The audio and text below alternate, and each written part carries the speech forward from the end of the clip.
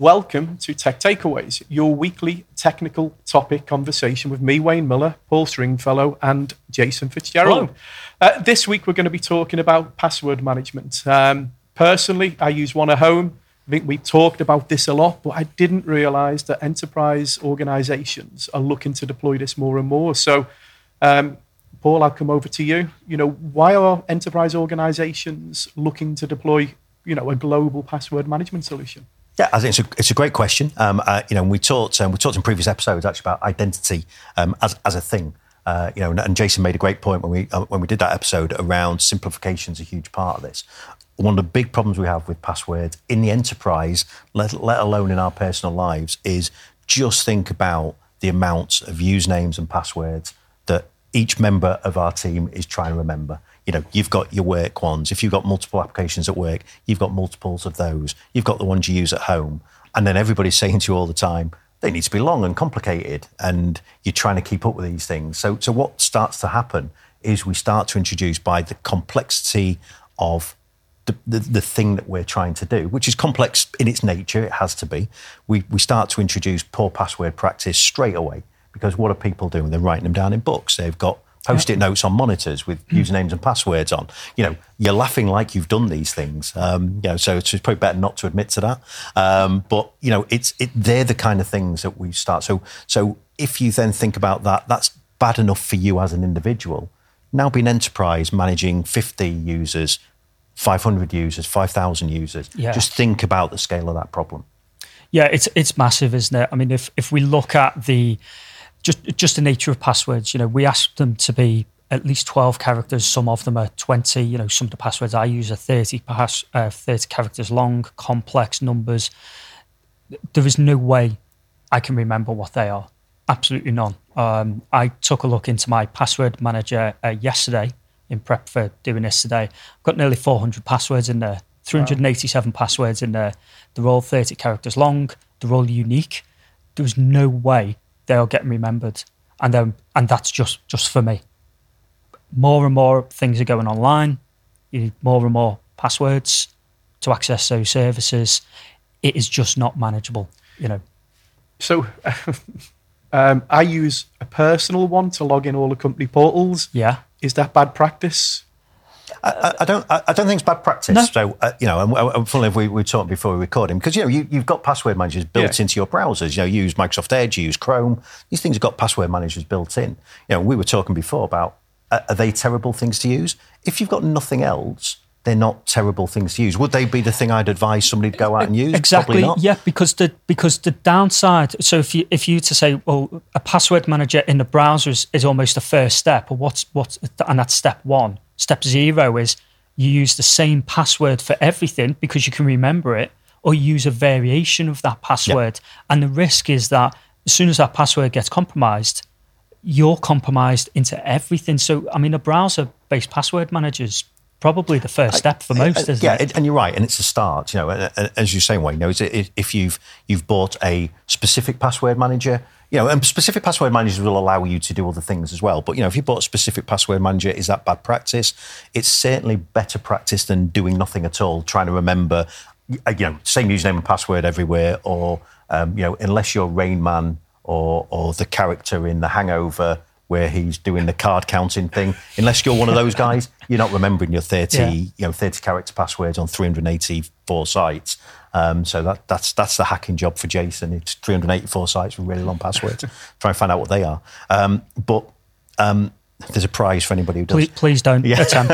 Please don't. But I think, from an enterprise point of view, of course, this is where the problem lies, because from an enterprise point of view, and when you asked about, I didn't know enterprise companies were doing this kind of thing, and the reason that they're doing it is because at an enterprise level, you need some level of control. You need some level of control of usernames and passwords. You need an idea of what is the kind of use. What's our kind of password hygiene look like across an organisation? What are users following our password rules? Are users using insecure passwords? Are users using the same passwords in all kind of places? So we need to know those things.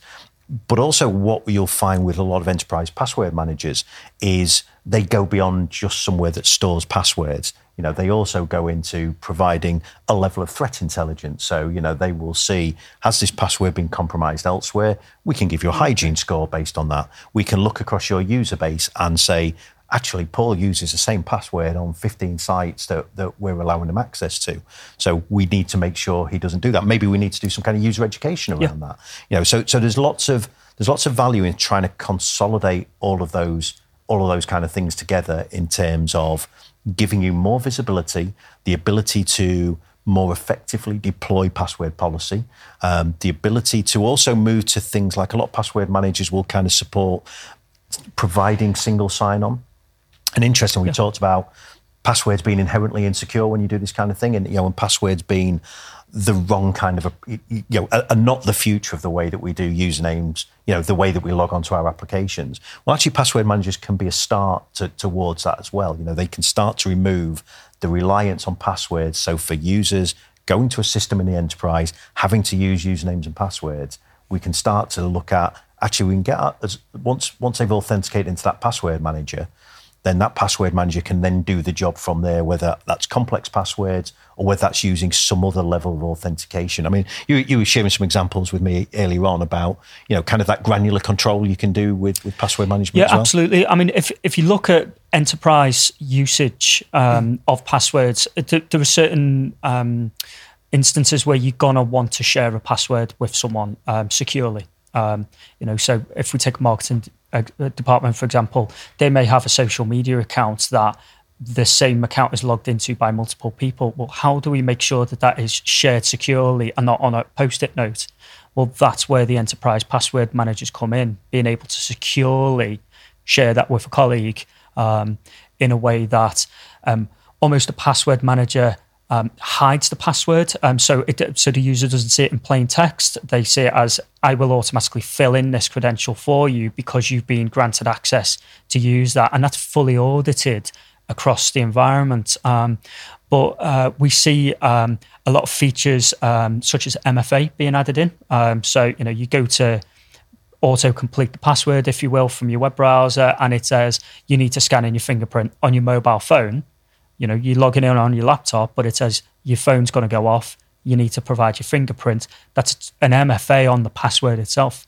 It's really granular control on that, which is important because you're auditing it and you're securing it as well. I mean, we tend to look at a wide range of password managers. We've just done some work with Keeper because the features that was able to offer is quite unique. Being able to store certain password types, but being able to do MFA on the end user's device just means that the users don't necessarily need to see the passwords to be able to log into a service, which is really powerful stuff. If you think of a service where by nature, it's only offering username and password and doesn't have MFA. How do you then enable MFA on that server? Well, that's a great way to be able to do it. Yeah. Yeah, actually, I think that's a great example because, one of the things that, I mentioned before about this idea that actually passwords in themselves are inherently secure. So, if you go and look at the NCSC, for example, or, you look at the advice that you get, whichever geography you live in, but, you look at the kind of cybersecurity advice, lots of that advice will be around password management and what you should do. And all that advice is leading towards the less passwords we can use, the better. So the more we can replace that with things that are not based around passwords, but are based around other types of authentication, biometrics, Face IDs, that kind of thing. Yeah. Oh, daft question. No, yeah, go for it. But will that change the passwords on a regular basis? Will that bring governance into that as well? Some services will. Yeah. So if you've got a password, an organizational policy that says we want the password to change every 30 days for these services, the password manager in some cases can go in, log in, authenticate, change the password, and then re-upload it into the password manager, so that password is going through a churn every 30 days. So it's not user dependent. It doesn't rely on any users to do anything. Yeah, and again, it's kind of another example of removing some of the inherent. So one of the interesting things about password advice is, for lots of us, we kind of brought up on the idea we should change passwords so often, make them really complicated. But actually, if you look at some of the guidance around this, actually, you don't necessarily want them to be huge. So you're better off, rather than complicated passwords, the idea of encouraging the use of phrases. So, you might put in, you put in a long phrase that you can remember because it's a long phrase. And there's some interesting, and I forget actually the name of the organisation. I'll find it and put it in the show notes. But there's a site that they publish once a year, kind of a thing around how effective password complexity and length mixed together is. And basically it has a table and it shows in there, if your password is 8 characters or letters, it will be cracked in under a second by something. Right, but actually, if your password's then 14 characters and all characters, it will take a little bit longer. But then you get into, it will take a password cracker 2 weeks to do this. It'll take it to do 30 days. It'll take it to do a month. Yeah. Or, and eventually it gets into 40 years or so. So all those things. But actually, that idea to move away from password managers in general, but if you're talking about this from a business point of view, having, for all the reasons we talked about, that kind of central admin, central control, central view of the way passwords are used across your organisation. And when I say that, of course, this means in none of those instances with password managers can some central admin see these passwords. It just means they can see the impact of those passwords. Yeah, and I think that's probably something important to cover if we can. So obviously the question is, can someone see these passwords? If I'm uploading my passwords to someone, can they see them? And the answer is no. The way that the password managers work is there is a single master password, and that acts as an encryption key to everything else that sits in there, and it's encrypted at rest. So the provider can't see your passwords. It's never seen in plain text. It's only exposed to you once your password is input and once you've gone through the authentication mechanism. So that could be MFA, biometrics on your phone as well. And then you can, in some cases, view the password. So maybe just to add to that, and it's probably, it's an elephant in the room, actually, and I hadn't thought about covering this on this episode until you've just said what you've just said, that obviously, so I mean, I've spoken with customers before about password managers and some of the impact, I'm a big advocate for password managers. I think they're things that organisations will get lots of value from. Yeah.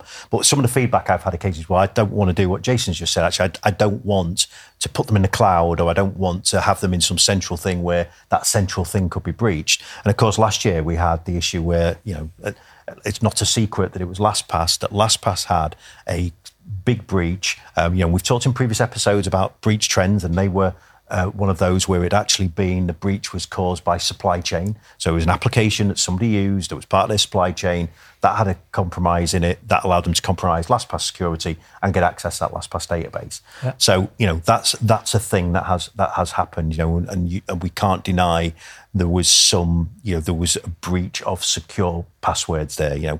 By all means, go to LastPass website to read kind of the whole trail of that. But what that has meant for the industry, and including LastPass, is that has meant a huge review of the way they secure their platform. So some vendors now thinking of different ways of architecting their solution. So they move away from central password repositories, for example, but a real hardening in the way they encrypt passwords, the way they cycle keys for encryption, the way that they restrict access to who can see what inside of a password. So, that is a thing that's happened, that has knocked confidence in password managers. But what I would say is it's like most cybersecurity, it's about risk. And the risk of you being exposed by poor password hygiene and poor password process inside your organisation is much higher if you don't do something about it, whether that's a level of identity lifecycle management we've spoken about in previous episodes, and in addition to that, a level of password management. I mean, one thing you are seeing in the industry, actually just talking about those kind of two things, maybe as a kind of a final point from me at least, is that you are seeing a bit of consolidation in that space as well. So you are seeing companies who have been doing password managers starting to introduce a level of identity management into that as well. So acting as an identity platform or an identity lifecycle management solution, or if they're not doing that, integrating with the likes of Okta, the likes of JumpCloud who provide that kind of thing. Or you've got the flip side where identity providers are now releasing a password manager or are integrating with a password manager or are going out and acquiring well-known password managers. So you're seeing a bit of that, because I think people, the industry has started to realise that you can't separate identity management from password management and the security implications of the two. So, I think if you're watching this and wondering what can I do as an organisation, absolutely, policy, massive takeaway. Make sure you've got good, stringent password management policy. But if you're thinking, should I look for a password manager? I think the takeaways would be, how are you doing it otherwise? And what's your plan for moving away from password management in total? And think about that whole identity password management thing. How am I bringing those elements together? Because they are probably the things that are most likely to be targeted still by any kind of cybersecurity attacker. Yeah, and my key takeaway would be to go and explore password managers. Obviously we've spoken about personal use and enterprise use here, but a lot of the password managers offer a free tier. And as part of that free tier, we can generate secure passwords, store them, and receive some kind of security score based on them. So if you're not currently using a password manager, I encourage you to strongly go and take a look at that. And if you are recycling the same password, start to change those passwords for more complex passwords, which are managed within that password manager, and always enable MFA. So I know I said I had a last thing. I've got another last thing. Definitely is the last thing this time, though. But just to kind of build on that, where you was talking about, what you will see actually with a number of enterprise password manager solutions is that they will, as part of that license for your enterprise, will give you licenses for personal use as well. Mm-hmm. So your user's got an enterprise password manager, but they've also got the personal use version of it. And often that will come with multiple licenses. So if you want to share that amongst your family. And if you're thinking, well, why would I want to do that as a business? Well, bear in mind, if you've got users with poor password policy or poor password hygiene, there's a chance that they're using the same password that they have at work for some of those personal sites, and that is the potential for a level of breach. They'll get in there and they'll think, I wonder if that works on their Microsoft 365 account, or maybe they access a personal OneDrive that's got a file in it called passwords.txt, and they'll go, well, that'll do me, thank you very much. So it is something worth bearing in mind. It's a little bit of an extra value add for you as a company, but it plays into that bigger picture. Governance, isn't it? Yeah, it plays into that bigger picture that password security is an issue for all of us, whether people work for you or they don't. If passwords get breached, there's a chance that it will come back and bite your business eventually. So it's a good thing to do. Brilliant. So there's a lot of passion for passwords, is what we've just learned. That's a great title for this episode, Passion for Passwords. Thank you for joining us. You can subscribe to our podcast on our website, gardnersystems.co.uk, and all good homes of podcasts, Spotify, YouTube, Apple Podcasts. Yeah. Thank you.